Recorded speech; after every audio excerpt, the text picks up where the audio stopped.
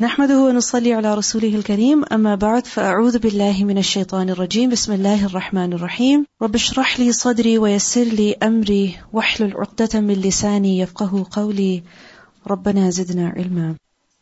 The book of knowledge. What is al-ilm? What is al-ilm? Knowledge? Okay, what is knowledge? Knowledge of the deen? Okay. If somebody asks you, what is this ilm that you keep saying? And they ask you, what is knowledge?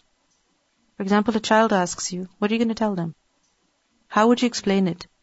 To know about something, idraku shay, to perceive something, to know the reality of something, beneficial information, to be aware, to come out of the state of ignorance, okay, to know something and then act upon what you know as well. Al-ilm is the opposite of jahl. It is the opposite of ignorance. So it is to know something as it is. To know something as it is. To have the correct information about something. To know about its reality. And it is to have the absolute, to have the certain, to have the actual information about something. To have the actual, certain, absolute information about something. And remember that whenever al-ilm is mentioned in the Quran and Sunnah, like over here, Imam Bukhari is dedicating an entire kitab of his book to Kitabul Ilm, right? Al-Ilm. Ilm then refers to ilm al-shari'i. It refers to religious knowledge. Because there are many, many types of ilm out there. However, whenever ilm is praised in the Quran and Sunnah, whenever its excellence is mentioned, whenever its reward is mentioned, which kind of knowledge is it? It is the knowledge of the Sharia. It is the ilm of what Allah subhanahu wa ta'ala has revealed on His messenger. Of bayinat, of huda. So in other words, it is ilmul wahi. It is the knowledge of revelation. It is the knowledge of the fiqh, the understanding of the book of Allah subhanahu wa ta'ala and the sunnah of His messenger sallallahu alayhi wa sallam. When al-ilm is mentioned, it refers to shari'i ilm and not worldly knowledge. It does not refer to the knowledge of worldly matters. Why? Because we see that the Prophet ﷺ, he said that مَن يُرِدِ اللَّهُ بِهِ خَيْرًا يُفَقِّهُ فِي الدِّينِ. He gives him the understanding of the religion. Similarly, from another hadith we learn that إِنَّ الْعُلَمَاءَ وَرَثَةُ الْأَنْبِيَاءِ, that the scholars are the heirs of the prophets. وَإِنَّ الْأَنْبِيَاءَ لَمْ يُوَرِّثُوا دِينَارًا وَلَا دِرْهَمًا. And the prophets, they don't leave behind dinar and dirham, money, but وَإِنَّمَا وَرَّثُوا الْعِلْمِ, but rather they leave behind knowledge. فَمَنْ أَخَذَهُ أَخَذَ بِحَظٍ وَافِرٍ. So whatever the messengers brought, whatever knowledge the messengers brought, that is al-ilm. And that is what is mentioned over here. And we see that the knowledge that the Messenger ﷺ brought, which knowledge is that? Of the Sharia. And we see that when the Prophet ﷺ came to Medina, he saw the people farming in a particular way, planting their date palms in a particular way, and he advised them to do it differently. And when they followed his advice, and the result was not that great, they asked him that what happened. So the Prophet ﷺ told them that أَنْتُمْ أَعْلَمُ بِشُؤُونِ دُنْيَاكُمْ, that you are most knowing of the matters of your dunya. If ilm referred to worldly knowledge, then the Prophet ﷺ would be the most knowledgeable of worldly matters. Because the one who is praised most for his knowledge, for his amal is who? The Prophet ﷺ. And if the virtuous knowledge was the one of dunya, then the Prophet ﷺ would have the most of it. He would be the one who is most knowledgeable. But he said, أَنْتُمْ أَعْلَمُ بِشُؤُونِ دُنْيَاكُمْ. So what about the rest of the knowledge? Like for example, of math, of science, of computers, of medicine, of, psychology, you can say technology. What about all of this knowledge? Is that a waste? Does that have no benefit in our religion? It has no position in our religion? Many scholars, what they have said is that learning about worldly matters, this is fard kifaya. What is it? It's a fard kifaya. What is fard kifaya? It is an obligation that lies on who? The entire community. So even if a few individuals do it, it is sufficient. So it is an obligation then, isn't it? It is an obligation. It is necessary that we have doctors, that we have, pediatricians, that we have scientists, that we have psychologists, we have different types of people. Why? Because that knowledge is important. It is such on which the livelihood of people depends on. If we have no farmers, we have no designers, what are we going to eat? What are we going to wear? Where are we going to live? You understand? So that knowledge is also important. But remember that worldly knowledge is like a wasila. It is a means. It is a means. A means to either khair or a means to shar. It is something that either leads to good or it is something that leads to evil.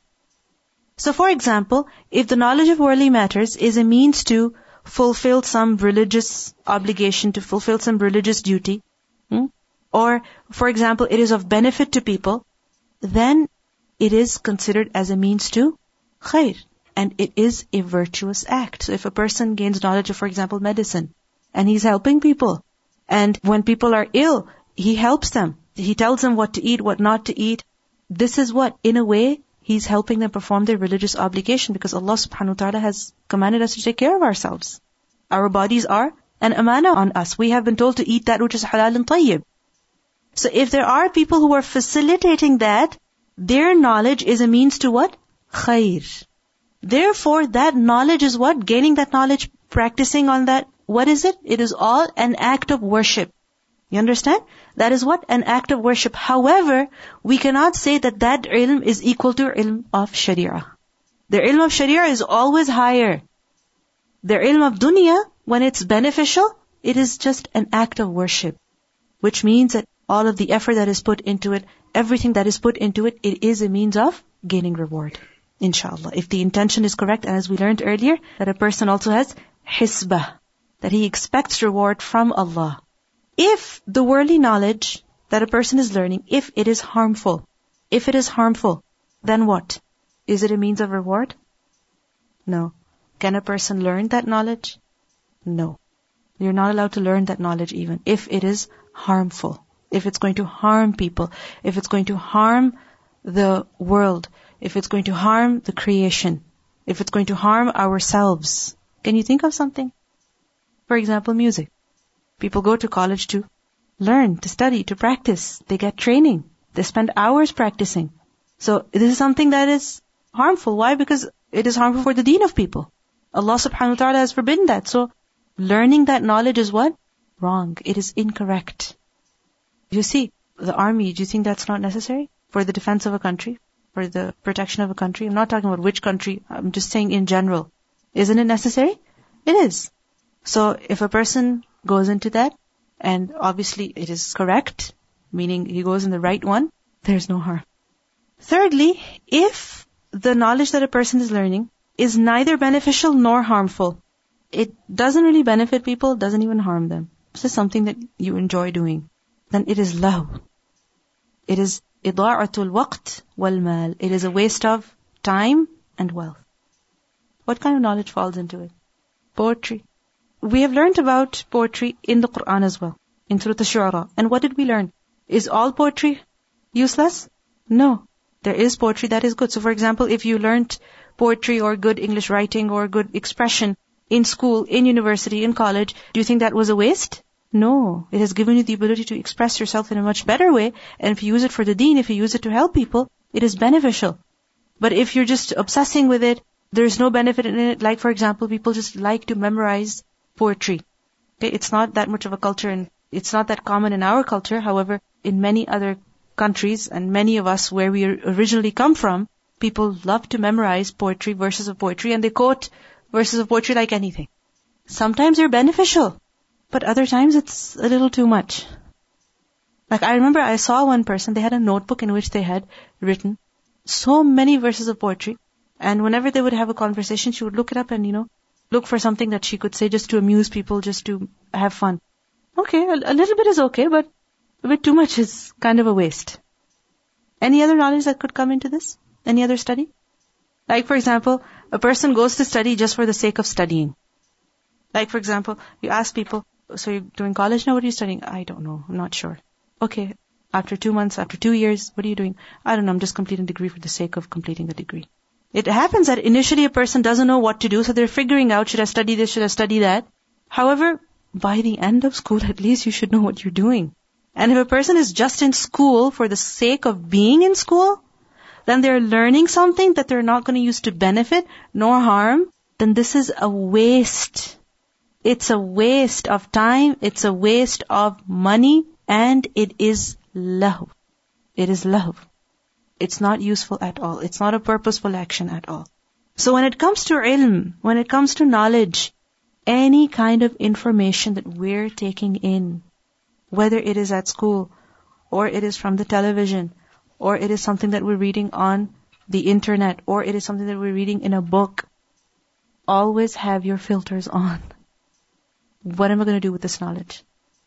Is it going to benefit me? Is it going to be useful? Am I going to become better? Am I going to become worse? In a way, it is therapeutic, it is beneficial, it is helping a person in some way or the other. However, we see that anything that a person learns, even if it's art, for example, even if it is, henna designs or anything like that, anything you do, there should be a purpose behind it. You see, a believer, he should strive to make every act an act of worship. Every act that would bring him reward. So, you're learning art, good, but don't spend hours and hours and years on that. Also, learn other things. Where a person is spending a lot of time, for example, painting because they feel that this is like, it's healing, it helps them. It helps them express themselves. It helps them to, think properly. It really relaxes them. It's therapeutic. Good. But they should also use the Quran as a therapy. You understand? They should also use the knowledge of the Quran and Sunnah to heal them. Healing, Allah subhanahu wa ta'ala calls the Quran a healing. Shifa'un lima fi sudur. So, other ways should be adopted. However, within a limit. Okay? And we should not ignore the main ilm. The actual, the real ilm. We should not ignore that. That whatever we are learning, ask. Am I benefiting myself? Am I benefiting other people? Am I coming closer to Allah subhanahu wa ta'ala through this? Or is it just something that's going to be a burden? That's just going to stay behind, that's something that I'm going to forget in a year or two and that's it. If your concern is going to university and studying worldly knowledge, I mentioned to you earlier, al-ilm refers to shari'i knowledge. However, learning something of the dunya that could benefit you, that could benefit other people, that could benefit the deen, that could help you come closer to Allah subhanahu wa ta'ala, then that is beneficial. But if it's other stuff that you're learning that's not really benefiting you, other people in any way, then don't waste your time. Don't waste your time. Study something that will actually benefit you. And remember that every skill that you have, every ability that you have, if it's beneficial, if it's useful, you can use it for the deen as well. Isn't it? Like for example, if a person is very good at art, don't you think we need people with a good sense of art, to make Islamic material? To promote Islamic material? Of course. Similarly, don't we need people to design good Islamic websites? Yes. To make good Islamic videos? Of course. Of course we do. So, any skill that you have, use it for what? For the deen. So that entire process also becomes an act of worship. It doesn't go waste. However, the main ilm that is praiseworthy in our religion is which one? Ilm of the Sharia of Allah subhanahu wa ta'ala. The ilm al-shari'i. And over here, Imam Bukhari, the first chapter, the first bab in this kitab is bab of fadl al-ilm. The chapter of the excellence of knowledge. As I mentioned to you, the knowledge which is virtuous, that has fadl in our deen, the knowledge that we are encouraged to learn is the knowledge of the Sharia of Allah subhanahu wa ta'ala. It is not the knowledge of the dunya. Allah subhanahu wa ta'ala has praised this knowledge. Allah subhanahu wa ta'ala has praised the people who have this knowledge, and Allah has encouraged His servants to gain this knowledge as well, and to also benefit from it. And we see that ilm, gaining knowledge, is one of the most virtuous acts of our deen. It is in fact an act of worship as well. It's an amal salih, and it's also an act of ibadah. Obviously, ibadah that is tatawwu', voluntary. And we see that learning knowledge, this is a kind of jihad fi sabilillah. Struggling in the way of Allah subhanahu wa ta'ala. If you think about it, the deen, how is it preserved. How is it established? By the study of the Quran, we see that the deen of Allah subhanahu wa ta'ala is established, it is preserved in two ways. First of all, through ilm, and secondly, through qital. But primarily, it is what? Al-ilm, knowledge. And that is to be given precedence over qital even. We see that whenever the Prophet ﷺ, in fact, he did not fight any people unless and until ilm was conveyed to them. So, what is primary? Ilm. And what is secondary? Qital. That is secondary. If you think about it today, a lot of Muslims are saying, we should all get together and we should defend ourselves and we should fight together. Okay, dream on. What you need to do is gain knowledge and pass on that knowledge. That is the first step. The Prophet ﷺ for 13 years in Makkah, what was happening? Ilm. In Medina also, what was happening? Ilm. And eventually, the time for qital came. That is a later thing. It's a secondary thing. The primary responsibility on us is what? To gain ilm and spread that ilm as well. So ilm always takes precedence over qital. Over here, Imam Bukhari, he mentions, وَقَوْلِ اللَّهِ تَعَالَى, and the statement of Allah subhanahu wa ta'ala, يَرْفَعِ اللَّهُ الَّذِينَ آمَنُوا مِنْكُمْ, Allah raises, who? Those people who have believed among you, وَالَّذِينَ أُوتُوا الْعِلْمَ, and also those people who have been given knowledge. Allah raises those people. In what? In darajatin, in ranks. Meaning Allah elevates their ranks, exalts them in their ranks. وَاللَّهُ بِمَا تَعْمَلُونَ خَبِيرٌ, and Allah is fully aware of whatever you do. وَقَوْلِهِ عَزَّ وَجَلَّ, and His statement, the exalted, the mighty, رَبِّ زِدْنِي عِلْمًا, O my Lord, increase me in knowledge. There are many texts of the Quran and Sunnah that tell us about the excellence of knowledge, the virtue of knowledge. However, Imam Bukhari mentions only two over here. What are they?